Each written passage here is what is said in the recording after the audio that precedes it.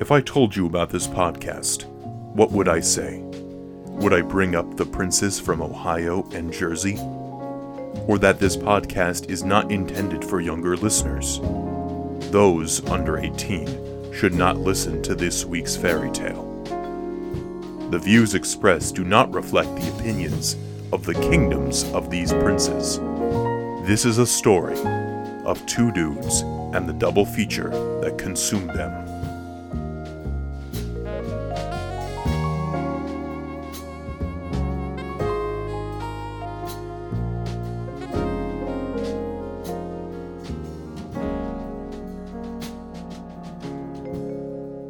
Welcome to Two Dudes, One Double Feature, the show in which a couple of guys watch a couple of movies and, well, yeah, it's not, I don't think it's getting better. The intro's just the same, I guess, every week. He does this just off the cuff, folks, every week. He doesn't have a prepared joke for this. It's just happens. Hold on. What? I think about it at least for a second. It's every idea is bad. That's all. At the very least, I put the homework in. That's like saying if Batman had prep time, he would only need 1 second to prep against Superman. That's all the prep time Batman needs is 1 second, and then he thinks about all the bad ideas that he could use to fight Superman. See, I'm not Batman, thankfully. I still have my parents. Oh man, I would not want to watch your origin story 85,000 times. Thank you very much. Well, neither would I. Mostly just because I feel like that'd be really traumatizing. Just like, I get it. My parents died in an alley. I understand. Quit showing it to me. It's like The Edge of Tomorrow, but for the Batman origin story. Oh, that would kill him. the Groundhog Day procedure, that would kill him. Anyways, I am Dude 1, Richard. Dude 2, Joe. How are you, by the way, this week? How you been? Just fine. It's like any other week. I gotta get groceries soon, but I just had me some Shake Shack, and that was pretty darn good, honestly. And I really needed that, but I really need to get groceries. Need to get cold cuts and more drinks and that kind of thing. How about you? I'm doing all right. I do want to talk about something real quick at the top here, if you'll indulge me, if you'll give me the pleasure of speaking about something that I think is important to both of us, and that is the movie theater experience, the movie theater itself, because a lot of the locations, a lot of the big chains, some of the smaller chains are starting to open up now. Because, the truth of the matter is they need money.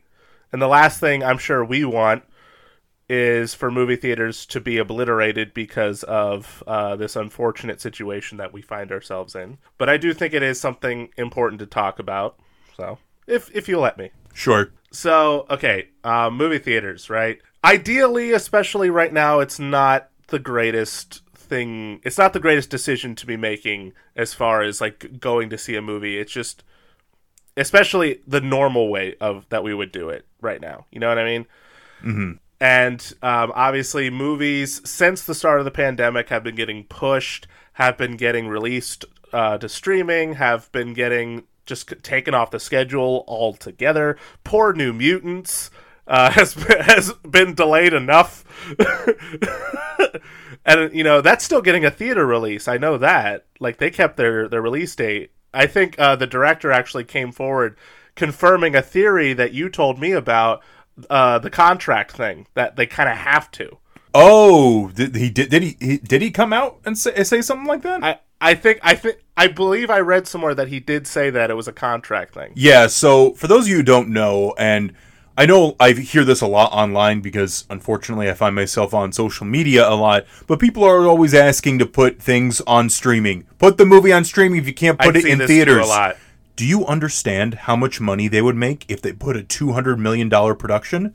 They'd make zero. Literally nothing. They make nothing, okay? And the other thing with that, too, is a number of movies that get released there are a lot of contracts and things that have to happen. People get a percentage of the movie's profits and what it makes in theaters. For example, not New Mutants, but Christopher Nolan's Tenet, apparently he gets 20% of the movie's gross or profit. I don't know which one exactly they said, but he gets a lot of money based on how much Tenet makes. 20% is a lot for one person. This is one person.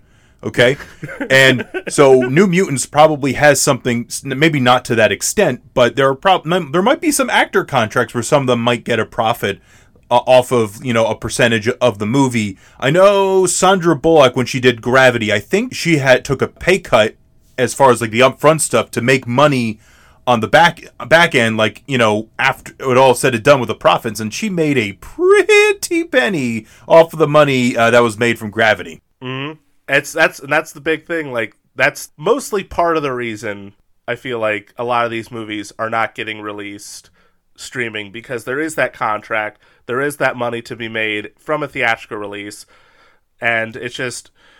Plus, I feel like if every movie does just immediately get released to streaming, that would just further like dig the knife into the movie theater a little bit. You know what I mean? Not just that, but even if you put something on premium VOD.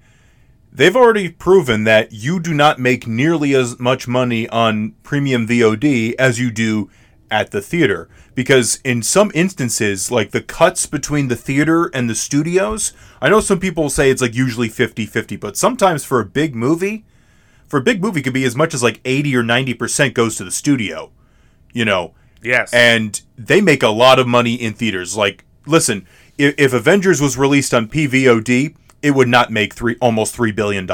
I can tell you that much. Oh, no. It would not. It would not. They would have to charge an obscene amount to get even close. But even then, it would discourage people from even considering it. Actually, that takes us to the recent deal that happened with AMC Theaters and Universal. You heard about this, right? Yeah. So essentially, more or less, didn't they just shorten the release window as far as theatrical release to digital release? Yeah, so this is only between AMC and Universal, and the big problem with this deal so far is that the other theaters don't like this at all. If this was made by the collective of all the major theater chains or whatever, it would be a different story. But basically, AMC made this deal with Universal. I'm going to pull up the details real quick. So they shortened the theatrical window to 17 days. Now, typically, the theatrical window is as long as like 3 months, typically for a movie. And sometimes it depends on how well the movie does as well. So that's true. If the movie does really well, they'll keep it as long as they can. It does decently, it'll be gone within like a couple months. And that's also part of the deal too, is Universal can determine, if they want to extend a movie, like say Jurassic World, right? If it's doing pretty well in theaters, yeah, they're going to expand it a couple weekends more, or Fast and Furious, or Minions, Despicable Me, and all that stuff that they have. But basically, the theatrical window shortened from 3 months to 17 days, and basically after that it goes to premium video on demand. So, like, remember when Invisible Man came back to your home at Vudu? Essentially, what they're doing now, more or less, just like all these Universal movies, like the Blumhouse movies, has what I've been seeing a lot. $20 rental. You don't buy it, you just rent it. Yeah, and it's for like $20, which is what it's been. Like, I remember you could rent Onward for $20, Scoob for $20, and Universal would not be able to release it for like the $3 to $6 rental window until like 3 months after the movie came out in theaters, from what I read. So basically, that part of it is like the typical model, And some people are thinking, well, this makes sense because most movies make a majority of their money in their first 2 or 3 weekends of release. Like Avengers Endgame made $1 billion in its opening weekend alone worldwide. And then for most movies, not all movies, but most movies, after that 2 to 3 weekend window, it kind of like tapers off a bit to the point where it's almost not worth it to keep it in theaters anymore. So people think, oh, well, that makes sense. But the problem is, if most people know that they can just watch it at home in like 3 weeks, why are you going to pay sometimes $20 a head just to go see it in theaters, when you can go watch them in the comfort of your own home for $20 flat or whatever, and just call it a day. Exactly. That's a massive situation that's going on. To turn it over a little bit, so there's obviously the conversation of health. Movie theaters, essentially this like petri dish of awful. Just like as an in general thing, you have all these people in an enclosed space, and just germs would spread a lot easier. There's obviously that big mask debate that happened about whether or not you should wear a mask that AMC kind of kicked up. Now it's more or less states are just mandating masks, so regardless of what the company had stated, I do believe they all now require masks, which is nice, from at least the last time I read something about it. I will say this much, just to kind of like cap this off. I personally don't think opening, like, I appreciate that they're putting the effort in to make the safety measures, to make it okay to go back, but it just doesn't seem like the greatest decision, especially if nothing's coming out for some time and things keep getting pushed and the virus keeps surging. It just doesn't seem like the greatest idea to be opening up the theater right now, especially if it feels like it's for nothing. Like, it almost makes it like a catch-22 no matter what you do. It's just going to be a bad decision. But if you do open it, which a lot of them do, because, again, it's people's livelihoods. People depend on the business aspect of the movie theater and just so that they can live. It's just a necessity of their lives. And so in that regard, if you are opening, again, make sure everything's safe, make sure everybody's working 110%. And probably the biggest thing that I'm going to say about this, be nice to the people working.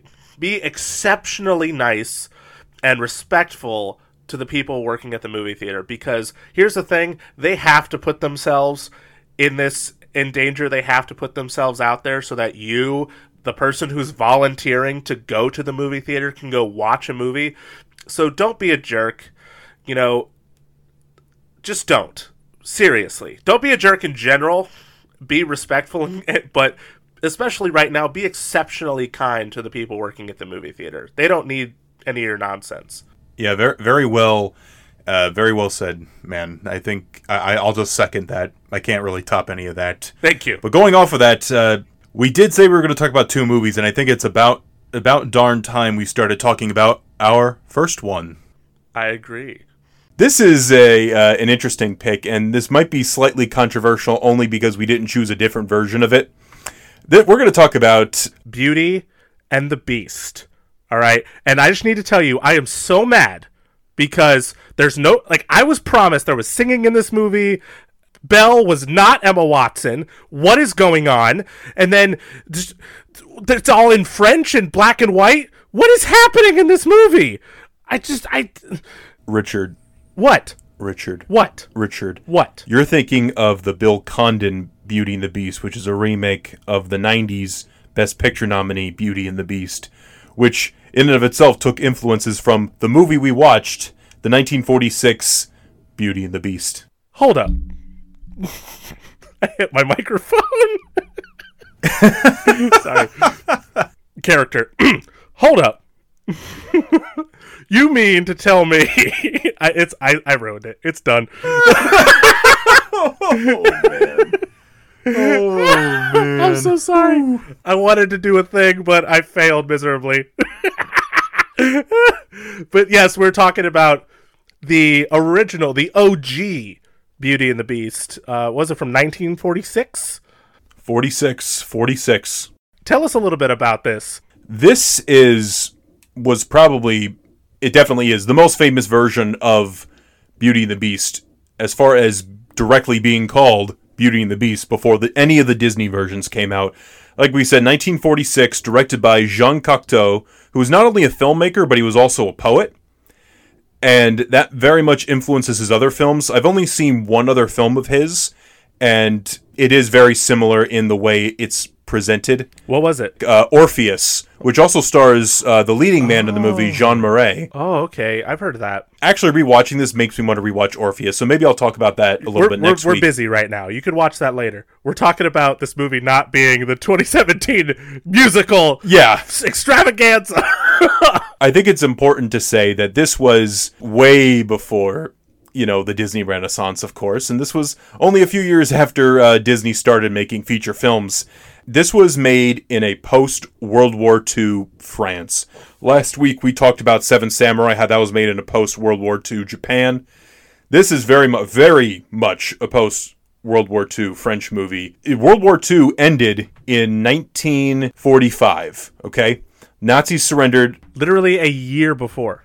A year before, and I think the movie started production. I think it started production 4 months after the Nazis surrendered. One of the big things with this movie, too, is it's in black and white. Mm-hmm. Jean Cocteau wanted it to be in color, but color, especially back then, was way more expensive than black and white. Jean Cocteau had to get creative with his filmmaking choices in this movie, so that very much impacts the visual style of this version of Beauty and the Beast. If you ever see art house films, this is very much an art house film, Beauty and the Beast. I don't know if you've ever heard of the painter Gustave Doré, or the artist Gustave Doré. I have maybe I've seen his work, but maybe not his name. His influence is definitely impactful on cinema as well, even though he died much before, the movies. Like, King Kong was influenced by Gustave Doré. When you look at, the way the jungle is, there's, light in the background, and then there's, sort of a darker foreground. Right. Kind of a similar approach in Beauty and the Beast. I was actually flipping through images on Wikipedia of Doré's work, and some of those shots felt straight out of this movie. Felt like things that were straight out of this movie. That's very important. Because a lot of his work's also in black and white. Going off of that, this is obviously a fairy tale, right? Tale of Zola's time, we got a beast who was a prince, blah, blah, blah. Hoobada doobada. Listen, you got so close there. We can't say, because it's trademarked by Disney, as we did last episode. Yeah, we can't say that. You were so close, I got so scared. I am scared out of my mind. Anyway, no, this is genuinely a fairy... this is... You know what it made me think of? Terry Gilliam. Ooh. Because Terry Gilliam, when he makes his movies, he's one of those directors that when you see his work, at first glance, you don't really know what's happening. But it's because there's an internal logic that he's working with, and it's clearly, his own world. And so with this particular movie, it works within the logic of its own making. And it's logical, but it's its own logic.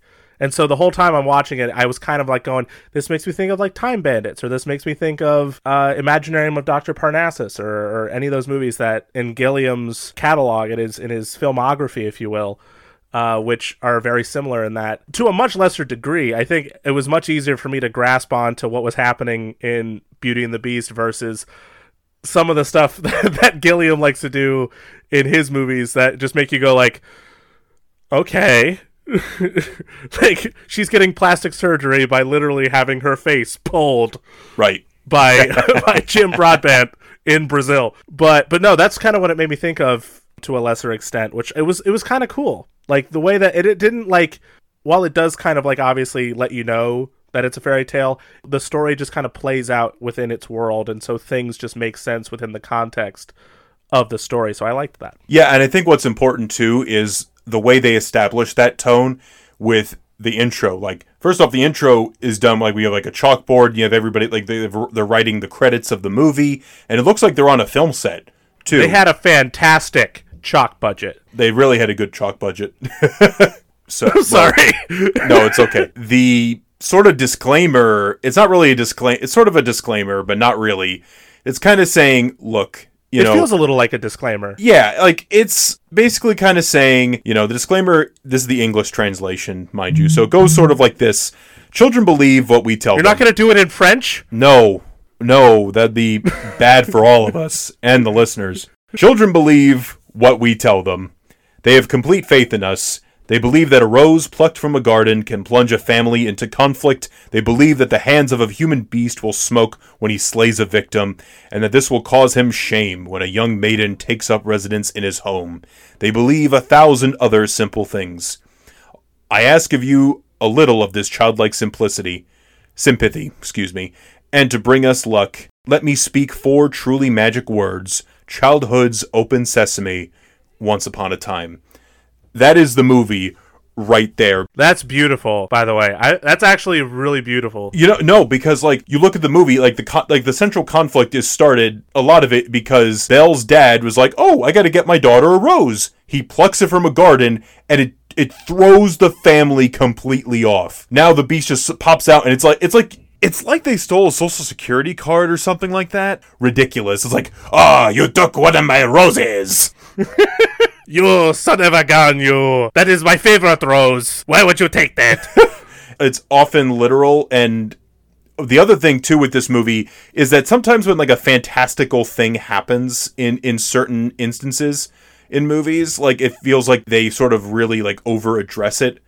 One of my favorite sequences in the movie, and you might have missed it when you saw it, is when when the Beast is carrying Belle through a room, and the dress changes. Yes. As he does it. I looked away for a second, and it was so, like, I didn't even realize it till you pointed it out, and I was like, wait, what?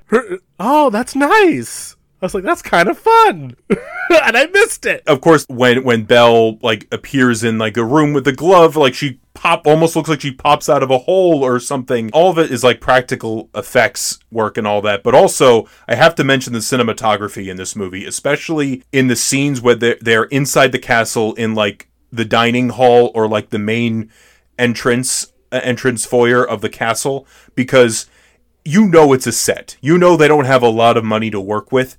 So they put little small details and things. Like, they got a fireplace that looks nice and a table, but there's sometimes fog and smoke and lights. The statues are actual people. Their mouths are smoking or their noses are smoking or whatever. Mm-hmm. It really creates, like, this idea of a castle in your mind. It's not like in other adaptations of the story where you see every square inch of the Beast Castle. And I'm not saying that's a bad thing, but they had to work with the budget that they had with this movie, and I think it's extremely effective. It's actually really cool. Like, I just remember like seeing them walk into the room. Maybe to some degree it's just the effects of the restoration, and just kind of like how when you're watching like a movie from the 90s, or like whenever I watch Hocus Pocus, I can clearly see Bette Midler on a broom with wires just coming off of her. Yes. Yep. Like, obviously, you watch the movie, and admittedly, it does throw you off because it is just a door, or it is just a fireplace in, like, kind of a black backdrop. At the same time, they make it work. You don't think about it. Like, it throws you off at first, but then as it plays out, you don't think about it all that much. Because you're just so focused on everything else that's happening, and just kind of, like, the imaginative nature of the way they did do it. Like, it's impressive, really. Yeah, I mean, I think about that. I think about the way they use... I think about the candelabras. That's such a wonderful image with the arms holding the candelabras. That has been used a lot. A lot. I mean, it's... The Phantom of the Opera and the Bill Condon version, just the arms just holding, like, I just want to say real quick about, like, the set pieces, the set piece actors, if you will. I hope they got paid the most, because they just have to stand there. They have to have smoke held in their mouths for an X amount of time until they can go. Or, like, they have to be, like, painted and, like, camouflaged. Like, as cool as an effect that is, I hope they got paid well. I mean. No, me too. I hope that. I'm just trying to think. Oh, but speaking of that, it's kind of like a direct connection to the Disney one, because what's a major component in the Disney one? The talking inanimate objects. And Lumiere! Like, the ones in this movie don't talk. No. But they have very human attributes. Like, the table has an arm that pours you a cup of tea, and you got the different statues at different points in the movie, like, on, like, the fireplace and in Belle's room and whatnot. Like, the creepiest ones are in Belle's room, where they're just smiling sometimes. Yeah, like, they're just looking really at her. Weirded out by that. They're just like looking at her like she's just trying to take a nap, and you just see just her, like, smile. You can't see it. I'm doing the face, just like a Mona Lisa kind of, like. Like, you're just like, listen. It's very neutral or weird. Take a nap, okay?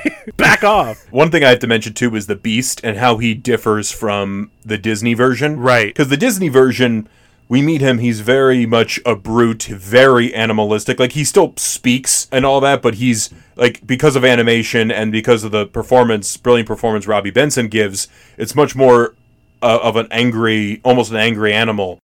He's got temper issues, really. Whereas, like, the one in... And he has an arc in the Disney one. He does. I was going to say, but in the new... not the new one. Dan Stevens, I love you. But in the old one, he's more like... But, like, the Beast in the original one is more akin to, like, kind of... Like, he's, oh, woe is me... You know, he's more prim, proper prince. Like, he's got this big old fan behind his head. He looks like a jeweled up version of William Shakespeare. You know, he's more prim, proper, but he's more like depressed. Like, he's not really angry all that much. He's more ashamed of his current state. Yeah. Like when the scene we talk about, the smoking hands after he slays an animal. And he's ashamed. He doesn't want Belle to see this at all. And he feels much more like a philosopher or poet, which makes sense given that Jean Cocteau, as I was saying to you early in the episode, was a poet. Mm-hmm. And that definitely plays into the portrayal of the Beast, and also plays into the way this movie's equivalent of Gaston is. Okay, so I remember you telling me about how the actor that plays the quote-unquote the Gaston of this movie, or what's his name, like Avedon or something? Avenant, I think. Something like that. I remember you telling me that it was the same actor who plays the Beast. Spoiler alert. But the whole time when you said that, I thought it was the same character.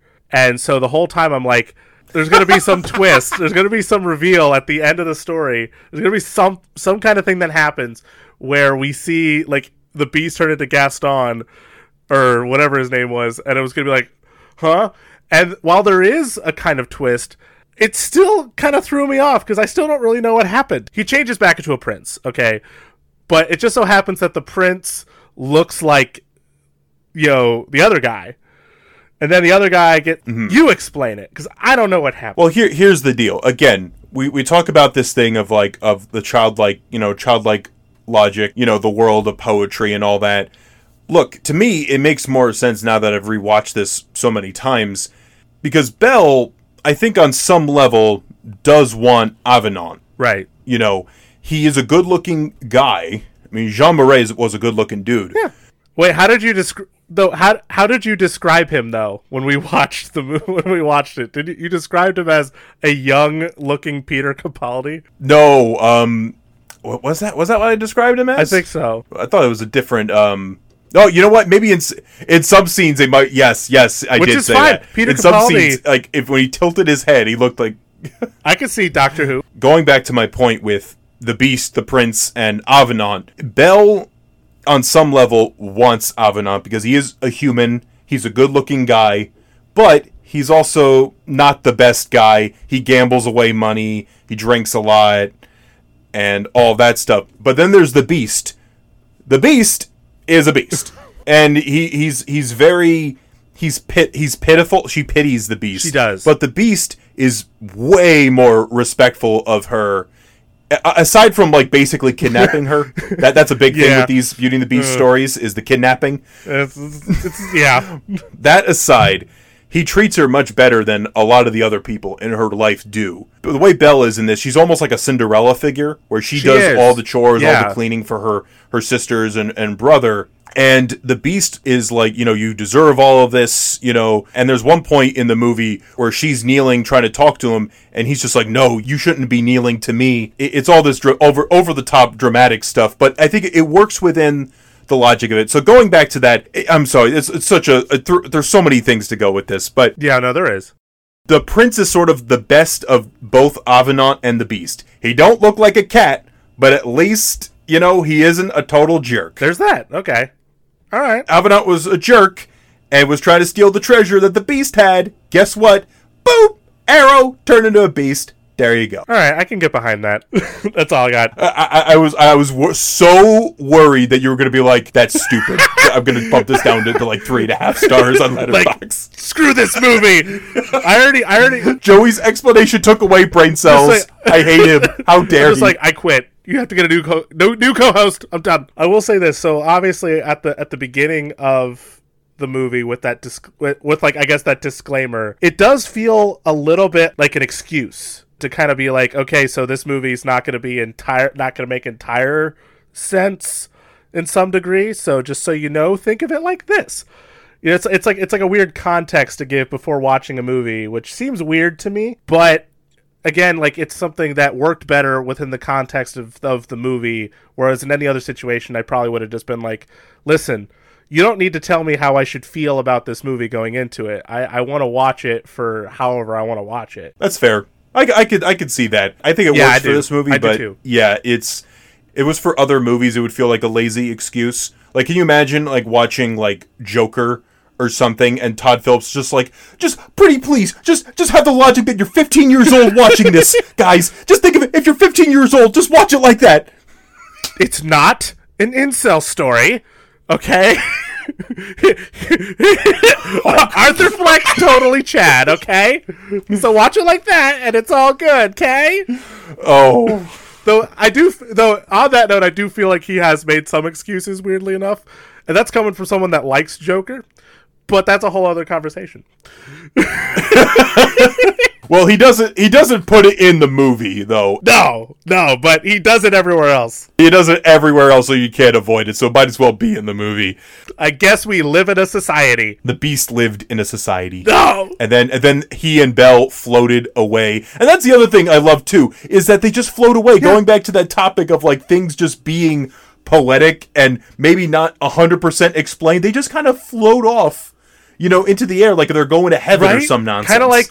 Kind of like Bruce Wayne in BVS floating. Wait, no, never mind. That's not a good example. What were we talking about again? Beauty and the Beast? Oh, no. But seriously, I do like that. I do like that that's like this kind of hurrah, beautiful ending that they're just smoke in the air. They're flying like, oh. That is beautiful. Again, there's some moves that this movie makes that in other instances I would say it wouldn't work, but they make it work. Yeah, and you know, look, it's I think it's, for me personally, I think it's one of the most accessible art house films. I don't know if I'd recommend it to everyone, but it's 90 minutes. It's about 90 minutes. You can watch it on HBO Max, and you're familiar with the story of Beauty and the Beast, so I think it's interesting to watch a version that kind of influenced the one that you know and love today, and other such stories, and even other modern day filmmakers cite this as a huge influence in the work of Jean Cocteau. I think what he presents here is a really just like the fantastic almost sort of brought into the real world, the way it's presented, but it still has that almost childlike quality, and it's very poetic, and I think quite beautiful, and definitely one of my personal favorite movies. And I also like the Disney one, for the record. just so you know, we like both. Okay. I was excited to watch it because it was one of those movies that, you know, it was on my Criterion list, my wish list for movies to pick up because I wanted to check it out. So it was nice to get that chance to do that now. I like that this podcast has become an excuse for you to like introduce me to new Criterion movies that I'll have to buy when the sale's going on, i.e. right now. No, I did buy 5. We're not sponsored by Barnes & Noble or we Criterion. Could be. Oh my gosh. Listen, I'm trying to make something work, okay? But no, I actually really liked it. It is like you said, it does feel more accessible than most films within its genre, within like the kind of art house type movies. And again, the familiarity helps. And also for being like an older movie, like it still has like kind of wonderful qualities and like things that they do that are really cool that make you go like, oh, that's kind of inventive. So I liked it. I am a fan. As the kids say, we stan, even though I hate that word because it just makes no sense to me. Well, it does, but that's a whole other conversation. I'm sorry. You heard it here first, folks. Richard stans Jean Cocteau, and we're going to take a quick break, leaving you with that thought. And when we come back, we're going to talk about another film, another sort of story of Beauty and Beast. Not the Disney one. Stay tuned.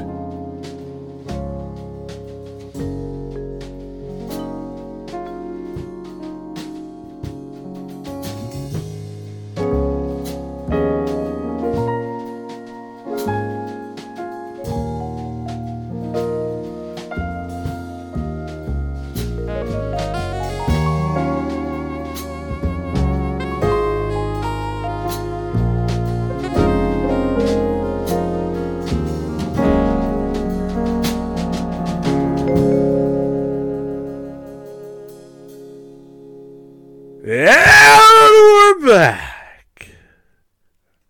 Do you notice that I added a little bit of a at the end of that one? A little bit of no. I did. Okay. I did. It's going to be interesting to listen to that as I'm editing. It was fine. It was just fine. I accept you no matter what variation of "and we're back" that you do. I wanted it to be great. I'm okay. There was no care on your face whatsoever. That's why I relate to Buster Keaton so much, is that his face, he didn't need to do much with it, but it's just like the stone face, and it's just like stare like, what is going on? You know, I can totally see that now that you say that. We should totally do a Buster Keaton movie for a future Two Dudes One Double feature, though. I think you'd get a kick out of his stuff. I can get down with that. I'm not opposed to it. I mean, hell, our next movie that we're talking about has some silent movie like elements to it. You know, so I'm just saying, I'd be down. Well, what movie are we talking about next? Well, we are talking about the 2017 Best Picture winning, yes, winning. I sounded so much like Charlie Sheen there. I'm so sorry. It's a dead meme, but I'm doing it. The Shape of Water. It was 2018. Yeah. Actually. Either way, it won Best Picture. I don't care what year it was. It won Best Picture 2018, was released in 2017. There you go. It is directed by the great, the amazing, the wonderful Mr. Guillermo del Toro, starring probably my favorite actress right now. It just because we're constantly like praising her, Miss Sally Hawkins, also Octavia Spencer, Richard Jenkins, and one of the greatest modern monsters of our generation and just in general, Mr. Doug Jones. That is quite a cast right there, honestly. Really a great ensemble with this movie. Genuinely, honestly, like you got like all those guys. You got Michael Shannon. You have I never remember his name, but he was in Boardwalk Empire. He plays Bob in the movie. Michael Stuhlbarg? Yes, him. I never remember his name. Yeah, but I love him. I love him so much. No, he's good. He's very good. So yeah, we know this is a Guillermo del Toro movie. You and I are both big Guillermo del Toro fans. You especially are a huge del Toro fan. Since Blade 2 and Hellboy, I've been a fan of this guy. It's interesting, too, because like you look at his filmography, and, I mean, up until Pan's Labyrinth, you didn't really expect this guy to be Oscar caliber. Not that that diminishes him in any way, but he is not just a director, he's an artist. He's a storyteller. And that's just one of the amazing like things about him is he's not like your typical run-of-the-mill. Like, admittedly, when I first saw him, I kind of thought he was like the Mexican Tim Burton a little bit because they had kind of like a similar aesthetic, similar, like they're both visual directors. They both work fairy tales. They both clearly have a love for Universal monsters, you know, and a lot of the similar interests.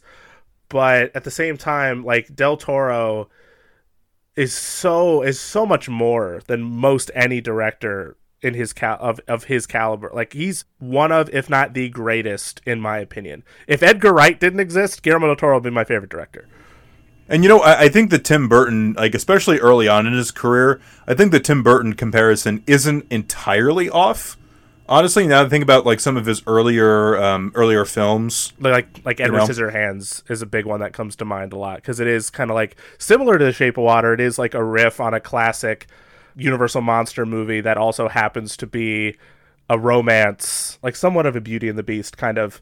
Literally, if we didn't do the original Beauty and the Beast, I would have suggested Edward Scissorhands in The Shape of Water. Yeah, and actually, our good friend of the show, Andrew Gifford, was actually thinking that same thought. He was messaging me about that today, actually. Love you, Giff. Always think about you. Love you too, man. With Guillermo del Toro and his filmography, you know, one of the big things with this is, of course, the modern fairy tale or an adult fairy tale, especially with this one. Oh yeah, that's his whole thing. Like he's not like your I guess your Tolkiens or your George R. R. Martins or Peter Jackson or any of these guys who he's not like a typical fantasy movie director. He is straight up a modern fairy tale director. And how he does it is that he tells fairy tales for modern audiences. He tells fairy tales for adult audiences. And so like a simple fairy tale is like a movie or like a story like Little Red Riding Hood or Hansel and Gretel that are seriously just don't talk to strangers. They teach simple, basic lessons to children, sometimes through somewhat grotesque, but typically scary, but kind of like magical and whimsical type storytelling. You know, you like the Grimm fairy tale type stuff. Guillermo del Toro, while definitely channeling that, while definitely doing that with his films, focuses more on adult audiences, so his films deal with more adult subject matters. And they're not like metaphors per se. They're more like literal. So like in this film, there's dealings with racism and there's dealings with disabilities and homosexuality and obviously just like the 50s in general. And so it's those aesthetics that make it like, again, like a 50, not a 50s, but like an adult fairy tale in a way. And that's something he does in a lot of his movies. Like Pan's Labyrinth is another one that comes to mind that does a lot of those similar things. Yeah, I mean, when I first saw the movie back in 2017, the first movie I did think of was Pan's Labyrinth, and it made me think of his Spanish-speaking work. Mm-hmm. You know, not as mainstream, not as, you know, box office savvy or whatever, but it has this, like, almost, like, you know, he does great movies that are blockbusters anyway. Pacific Rim's, like, one of my top, like, it's between that or Pan's Labyrinth is my favorite Del Toro movie. That's the kind of person that I am. Oh, I agree. I love giant robots and giant monsters, and I love the Pale Man and the Fawn and the beautiful storytelling like that. But with Shape of Water, it calls back to other like archetypes that he's dealt with in the past. So in Pan's Labyrinth, you have like a friendly doctor, you have a friendly scientist doctor character. In Shape of Water, the Michael Stuhlbarg character, Dimitri, or Bob Hofstetler. And you have the Michael Shannon. Yes. Mm-hmm. Thank you. I always forget his last name. And you, of course, the one that merely made me think of was Michael Shannon's character of Strickland reminded me of the captain. Yes. From the brutal captain from Pan's Labyrinth. I'm like, wait a minute. This feels like in some ways it felt like the Americanized version of Pan's Labyrinth. Though some of the themes I would say are a little different. Of Obviously. Course, you know, Shape of Water being a love story, Pan's Labyrinth being more of almost like a commentary on the way we view fairy tales and story. Like I watched Pan's Labyrinth in college as part of a class called The Power of Story. That was like the first thing we did on day one was watch Pan's Labyrinth. That's a smart class. And it was my favorite class ever. My favorite college class. Going back to when you first saw The Shape of Water, do you remember this scenario, sir? Huh? Do you remember this story? Okay. Huh? So do you? All right. So all these years, it genuinely bugs me still. It's been like 3 years. It's not that much time. So some people would say that's way too much time. But anyway, I live in New Jersey, so I'm very close to New York. I can take a train ride to go see a Broadway show or go to the museum or, you know, sometimes I'll go to the Film Forum in New York. But with December of 2017, they had, because this was when Pan's Labyrinth was literally, not Pan's Labyrinth, sorry, Shape of Water was literally playing on like a handful of screens in the country. Limited release. Okay, not many screens at this point. And they had a special limited release. They had a special Q&A. With who? Who was it? An AMC who was it I was with? going to. With Guillermo del Toro, Doug Jones, Octavia Spencer, and Michael Stuhlbarg. Because here's the thing.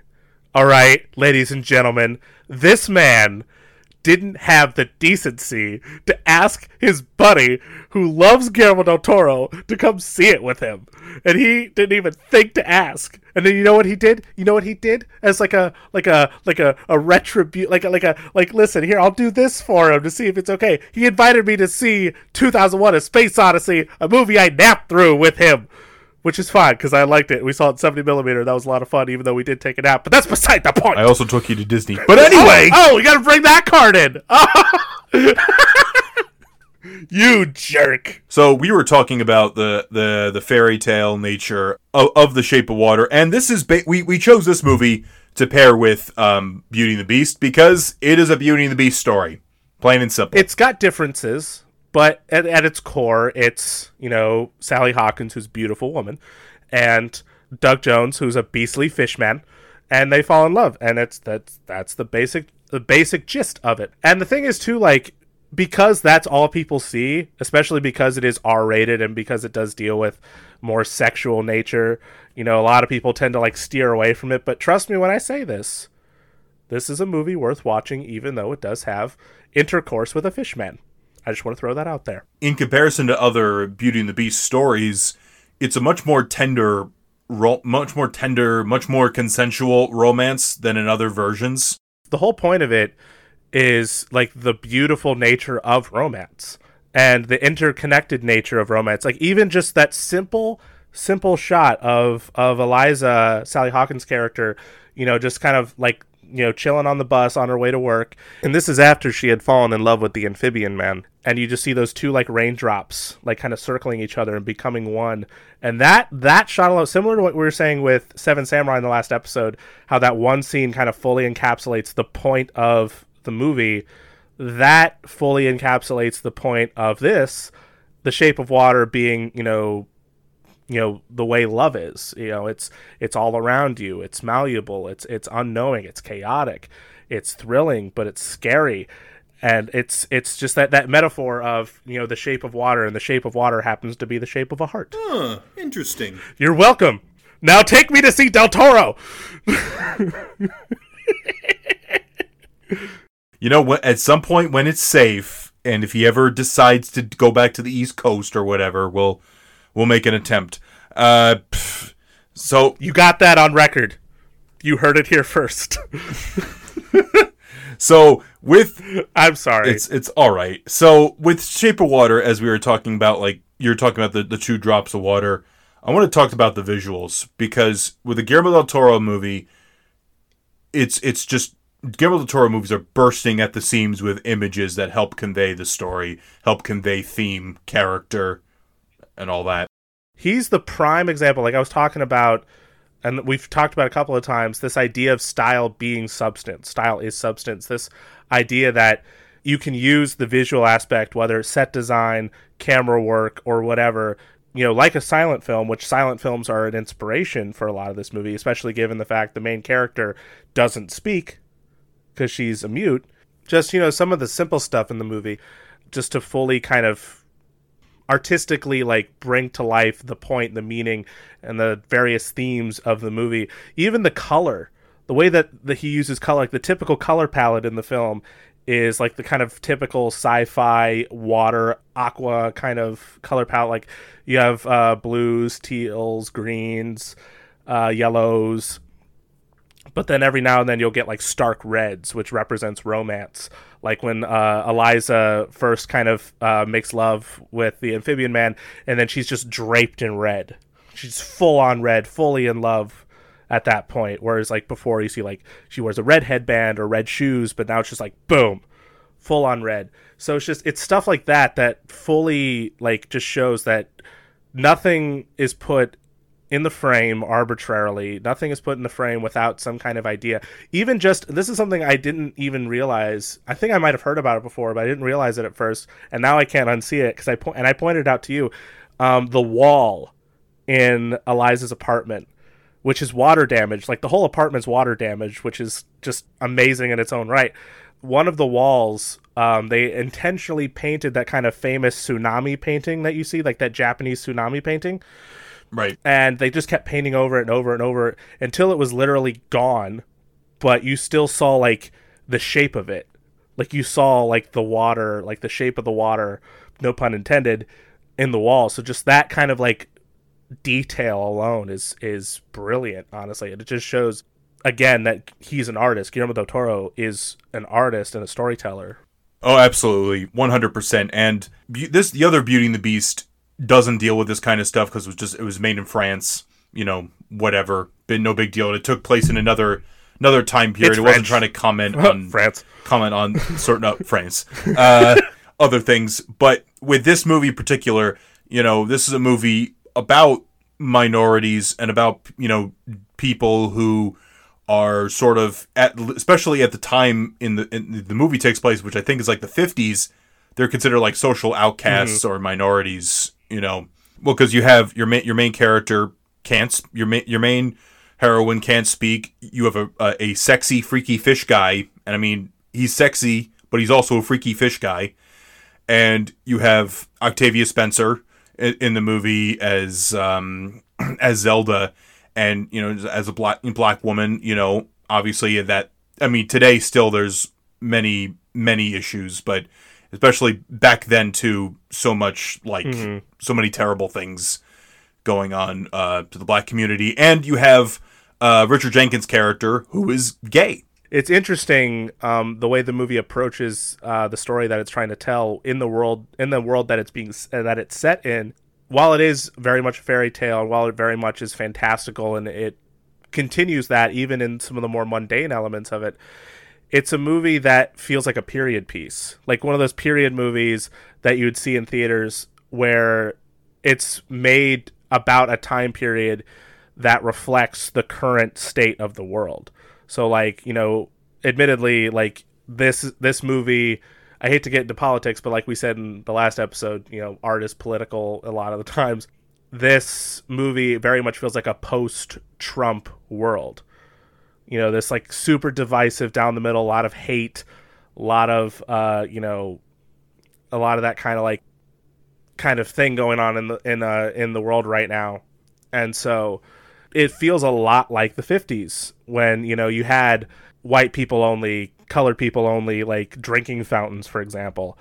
And, of course, Richard Jenkins' character, Giles, just, basically living alone and miserable with his cats because he's too afraid to, put himself out there. And his fears somewhat feel validated because there's that whole subplot with him and the absolute jerk at the pie shop where he clearly likes him, but then he tries to express himself and the guy's just ew, dude, get away, and so it's heartbreaking. It's one of those movies that a good period drama takes that reflection element and applies it to the story. Yeah, you know what? That's perfectly. It's pretty much perfect. That's perfectly well said with in regards to how it reflects on and comments on our current state of affairs. I want to talk about the Amphibian Man for a bit. Doug Jones. Doug Jones. What an impressive performance, but also use of creature suit and also CGI enhancements. We were talking about last week with Kubo and the Two Strings how, yes, it's stop motion, but they have CG enhancements to just plus it a little bit. Not to overtake it or anything like that. Not to replace it completely. Just to enhance things. And that's definitely present with the Amphibian Man. But one of the things I've heard time and time again, and one of the big challenges of the Amphibian Man is he is an animal. Yes.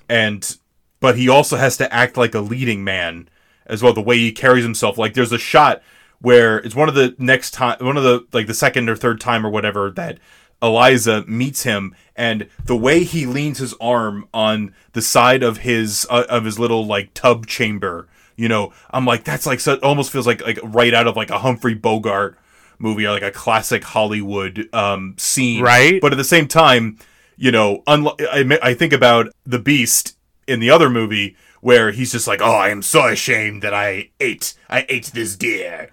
And then the Amphibian Man eats a cat. He eats a cat, and yeah, it's sad that the cat dies. But we acknowledge that the Amphibian Man has needs, and he needs to eat cats. Like Alf. Like Alf. Oh my god, I didn't even think of that. Now it's in my head. Oh, just Sally Hawkins and Alf. Just hey, Sally! I can't do an Alf, I'm sorry. But, oh my god.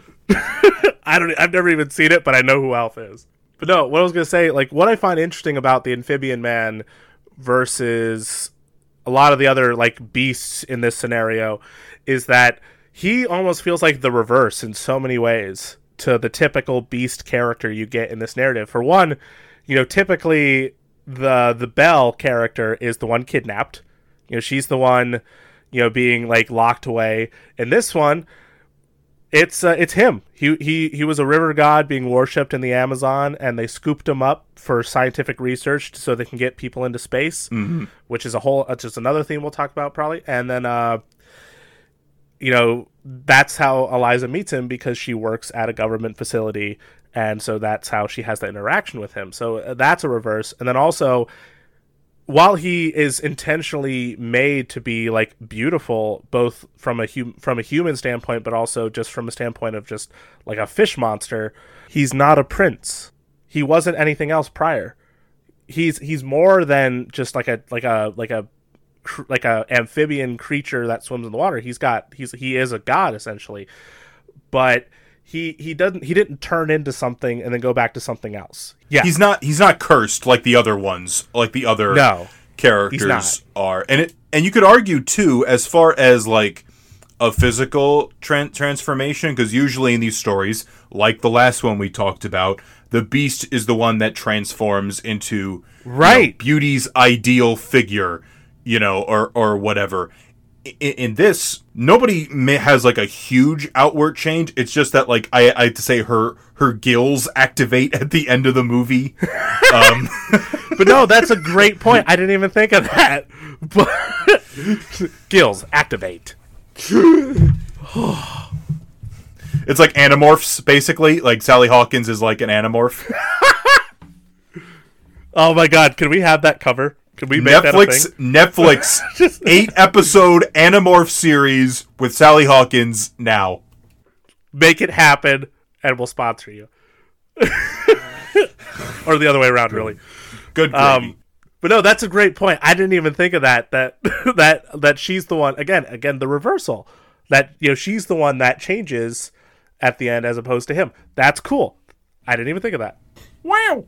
But I really want to talk about, because you were mentioning this to me too, the idea of the man of the future, and how in any other movie the Michael Shannon character would probably be the hero.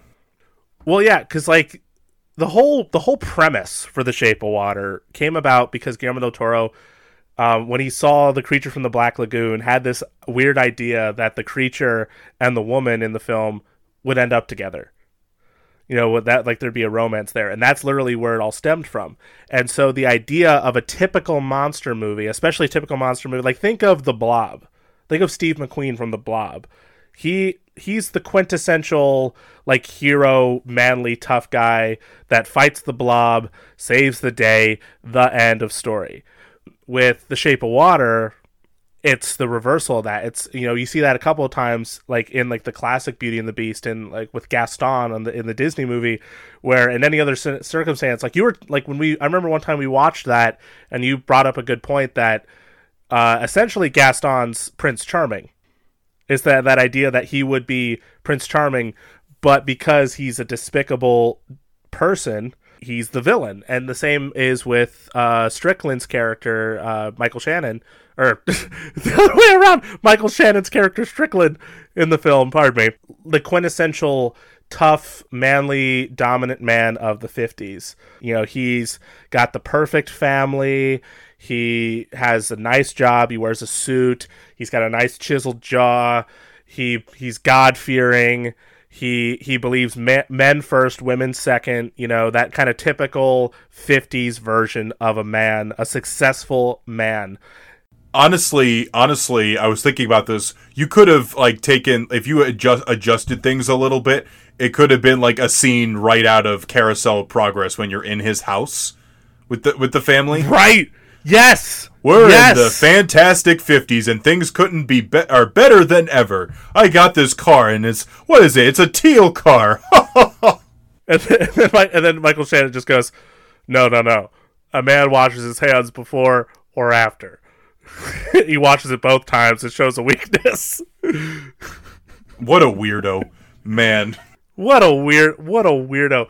But one thing but like the crazy thing is, like with that character, You know, he kind of is the representation of everything else in that time period. This idea, like similar to now, this idea of the future, this idea of technology and getting the best things. Like with us, it's iPhones or, you know, new social media platforms on the internet or whatever Elon Musk is doing right now. But, you know, in the 50s, it was Cadillacs. It was photographs instead of paintings. It was TV.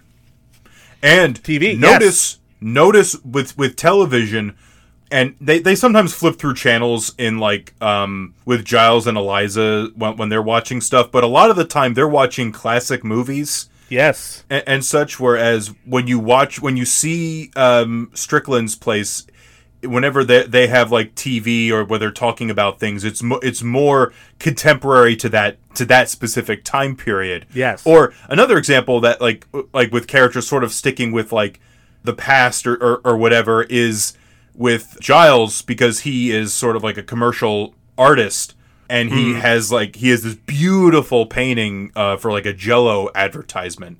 Which is, by the way, fun. It's called back later in the movie because it's the Jell-O advert with the All American family, right? And then later in the movie, right, you have that scene when Strickland goes home. His fingers are rotting because they got bitten off earlier in the movie and they had to sew them back on, and it's just not working. Mm-hmm. And then his beautiful blonde housewife prepared him this Jell-O while his kids are playing with toys in front of the TV. They're watching frickin' Gilligan. I don't know what show, but it was the actor from Gilligan's Island. It seems like the all-American typical happy family, and he is miserable. Like he is just like, like he's so like just not in the right mindset. But it's just funny that like that moment is called back in such a way like that. But yeah, like the painting, it's so beautiful. Even the fact that they use red Jell-O, which again, going back to the color red being a romantic color, and then they stifle it. They say, no, we want green. We don't want yellow. Right. Or we don't want red, pardon me. We want green. And then they just completely dismiss him by saying, we're going to go with a photograph, or we're going with something, you know, we're going with this. And so it's like Giles' character just kept getting strung along the whole time. Like, you know, we're going to use you. It's going to be fine. And they don't. And again, it's just that idea of just kind of, like, not to quote Kylo Ren, but killing the past if you have to. Mm-hmm. Right. Even just the two, like, kind of central, like, I guess, male characters with the Amphibian Man and Strickland. You know, the Amphibian Man is a representation of the past. He's a god. He's a creature from centuries ago. Whereas Strickland is, as the Cadillac tells him, you are the man of the future. This car is for you. Right. So yeah, they really do work a lot with that kind of like moving too fast into the future to the point where you forget some of the great things about the past and some of the ways we did things in the past. Like we've talked about, like with animation, you know, the idea that CGI animation, like Pixar style animation is the normal now. We don't really get hand-drawn animation anymore. As awesome as that would be, we don't get it anymore. One of the big things you were talking about, because you were exploring a lot of the bonus features, you have really like studied this movie the last couple of days. This idea of the three characters as one. Can you care to explain that to the audience? So this was the one thing, especially in our last viewing, that I really wanted to look at, because when Guillermo del Toro was describing Giles, Zelda, and Eliza, he described them as one character, not as three separate characters, which anyone else would just look like, okay, that's Eliza, that's Giles, and that's Zelda. But as you watch the movie with that concept in mind, you do kind of see, to a certain degree, that concept come to life a little bit. Like you see, like obviously Eliza, she doesn't talk, so she's kind of the face, essentially. She is the character, more or less.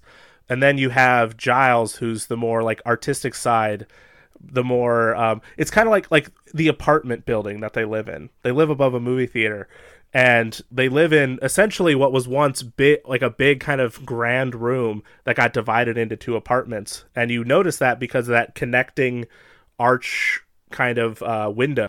The way you kind of look at it, especially the way Del Toro described it, is like left hemisphere, right hemisphere of the brain. And it makes even more sense because from our perspective in the right hemisphere, when we see Giles, he's an artist. He's a creative. He almost feels like a proper representation of the right hemisphere of the brain. And then when we see Zelda, she's kind of that, like it almost feels like she's the persona of how we are when we're at work, like the professionalism, like the why aren't you doing your job, and then of course complaining about stuff that goes on in the world and in our lives, but also just in general, and just trying to like get through the day like that. And the thing is, like, these characters typically stick to that one, more or less that one note approach, so they kind of fully represent that one thing. So while I'm still, because I think it's kind of like a gnarly sort of high concept, I'm still kind of exploring it. I'm starting to see it more, and I'm kind of fascinated by it, that this was something that was inherently there. Yeah, because I remember when you first brought it up to me, it like completely threw me off, as if it was almost as if somebody was talking about a completely different movie. Right. And because I think even if you didn't know that, I think it's still, the movie works out great anyway. Oh yeah, I mean, because I think the three personalities that you have, I mean, Sally Hawkins is excellent in this. Richard Jenkins, he breaks your heart. He's so good. And Octavia Spencer is a gem. 110%. But like one of my favorite scenes, and this was the scene that they featured, I think, at the Academy Awards when he was nominated for supporting actor, and they showed the scene where he's talking to the creature, and it kind of ends like, I guess that's what we both are, just relics, and he's talking to this freaky fish guy.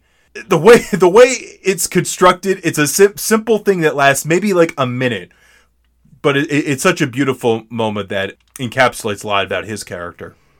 And even just that moment, I think is kind of a representation of, like, again, the point of the movie is that love can be from anywhere. Love can be anything, whether it's with Giles being gay or with Eliza, falling in love with this river god.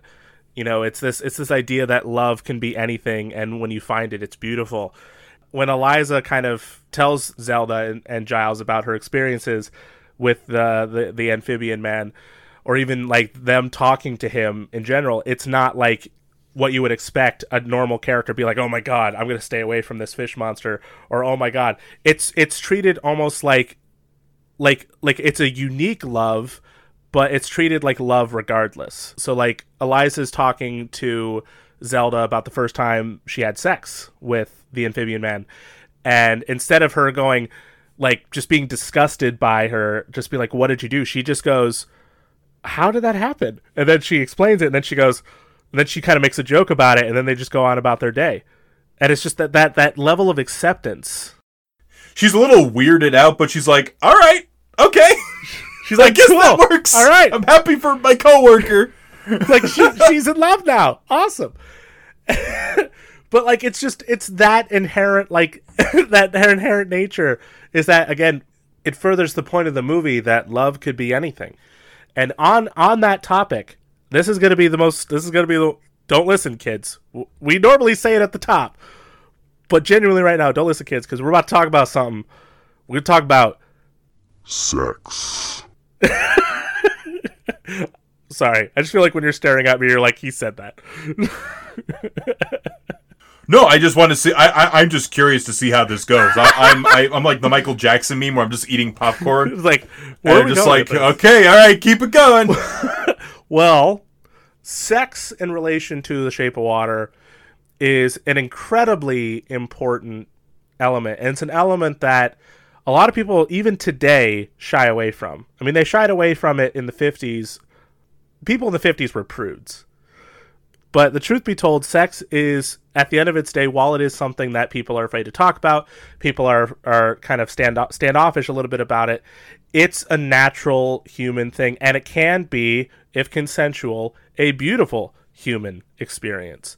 And that's a massive element in this movie. I mean, what's the first thing Eliza does when we meet her? She gets ready for her day.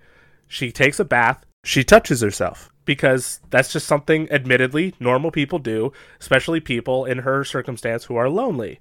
Again, it's just, that kind of just that moment alone, and it's not played up as something grotesque. It's not played up as something perverted or over or just overdone. It's genuinely played as something that is just natural that people do. It's almost mundane. Yeah. The way, especially when you get to when they're repeating that montage in the movie, it just kind of it's like another part of a routine, like putting their clothes on or like taking the bus to work. And another thing to go off with sex, because this movie's called The Shape of Water, right? Mm-hmm. There's a lot of liquids involved. Sex is fluid exchange. Yeah.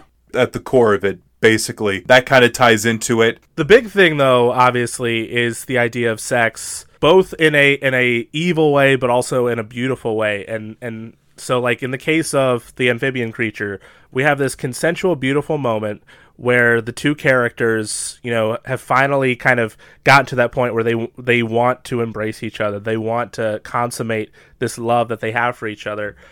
And so they treat it as something that is a genuinely beautiful moment. Like the scene, which, by the way, is the only scene in this entire movie, oddly enough, that is actually underwater, is the scene when she fills up she plugs the bathroom up and then fills it up with water, and they're floating there. Like she's naked, and they're just floating in there, and they have sex. You don't see it, obviously. You don't ever actually see them have sex, right? But you do. But obviously, it's heavily implied, and usually you just see her embracing him. Like you just see her hugging him and holding him like lovingly, and he's holding her back, because also the amphibian man is a character who is also incredibly lonely. Because of what he is, he's a fish monster. He's also like looked at from a viewpoint of fear.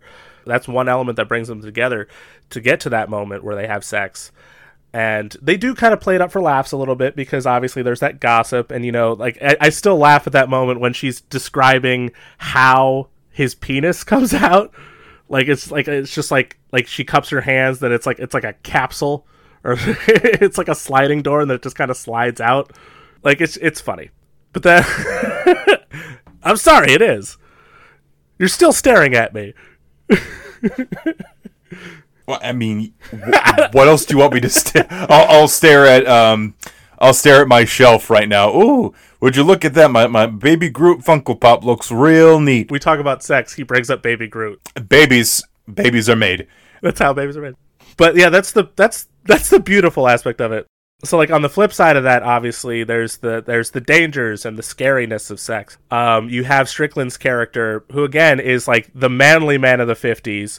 He has that perfect family, but he's also a dominant man-first man. When he has sex with his wife, it's not romantic. It's kind of routine. She clearly wants to have sex with him, but he's just like, you know, that's just what I have. I just use what I have, essentially, is what it feels like.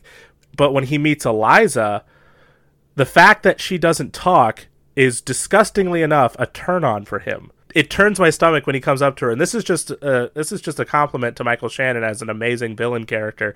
But like when he asks her if she squawks a little, it's just like, come on, it just turns your stomach.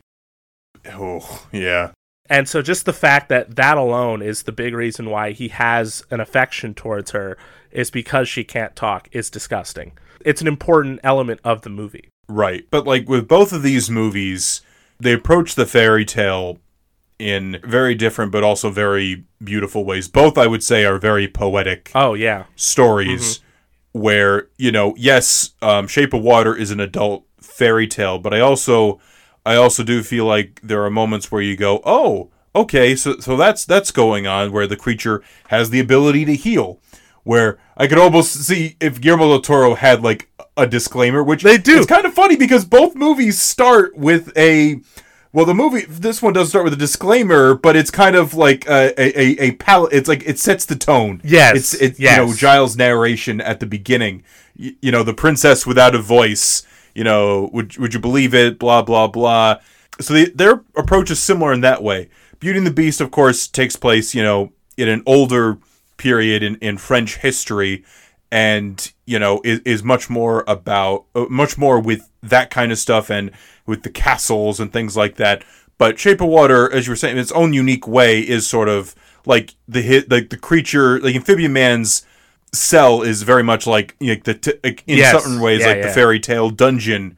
It just does it. It does this story in a setting that is familiar to us because we have it is within living memory. Yes, yeah. People have lived through the 50s and are still alive, so it kind of tells it through that this fairy tale through that lens, sort of. I thought it was kind of interesting because the approach is similar but also quite different in many ways. I even love the fact that the endings are similar in a way. Yeah. So like the ending of Beauty and the Beast is they're floating up in the sky, embraced with each other with smoke everywhere, and then in The Shape of Water, it ends with them floating underwater, and she gets her gills activate, and but like they're embracing each other, and then we get like that very poetic ending note from Giles, which fully encapsulates what the point of the movie is. Like I said, The Shape of Water is a heart. Incredible movie, and just there's so much to talk about with this. And I think as a double feature, like you could have just had Beauty and the Beast from the 90s with the 40s Beauty and the Beast, or the 90s Beauty and the Beast with Shape of Water. But I feel like I really like this because I like introducing people to things that they may not have necessarily intended to seek out, right? But also things that are very artistically satisfying, and I think on both ways. Like yes, like with the first movie, there's a sort of childlike wonder to it, but I think it works. I think it still works very well for adults, and of course, with this movie, the second movie is very much an adult fairy tale, or even just the fact that both of these movies, are while they do have that Beauty and the Beast, typical like maiden and monster kind of narrative going on, they're not movies that people would first think of when they think of Beauty and the Beast. Like they think of, little town, it's a quiet village. That's my Paige O'Hara is terrible. I'm sorry. Or they would think of more recently. Is that legendary actress and singer Paige O'Hara? Stop massaging my ego, sir. But no, like people would normally think of those versions of the Beauty and the Beast. Most people, outside of mostly like more filmic people, wouldn't think of like the one from the 40s or even Shape of Water. Most people I talk to about Shape of Water are turned off by it simply because of the surface level aesthetics of it's a fish and Sally Hawkins getting jiggy with it, na.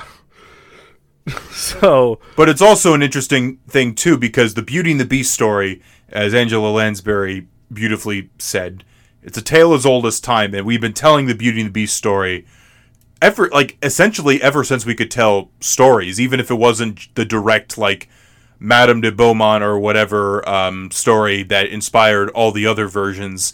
On some level, it's been in our culture forever, but it's also a kind of taboo, to talk about like, our relationship with the Beast or with the other, but it also, I think Shape of Water shows that there's still life in that type of story. There's still something to be said with the Beauty and Beast story.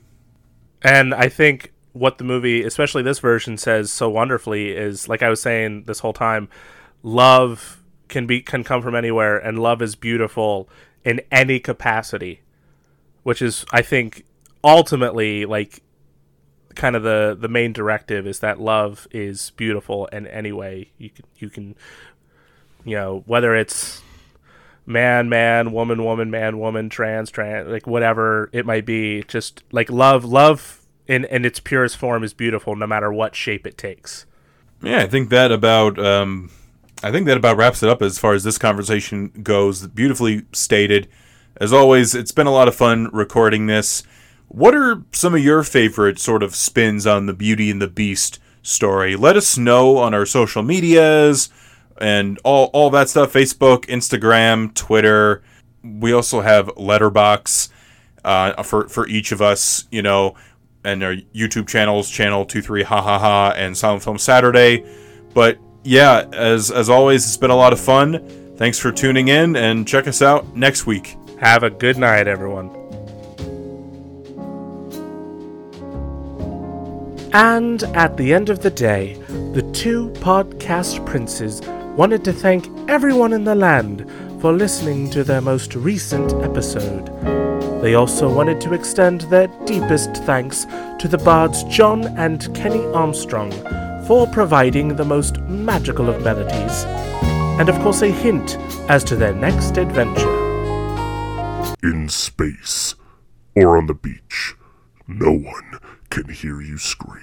And they all lived happily ever after. The end.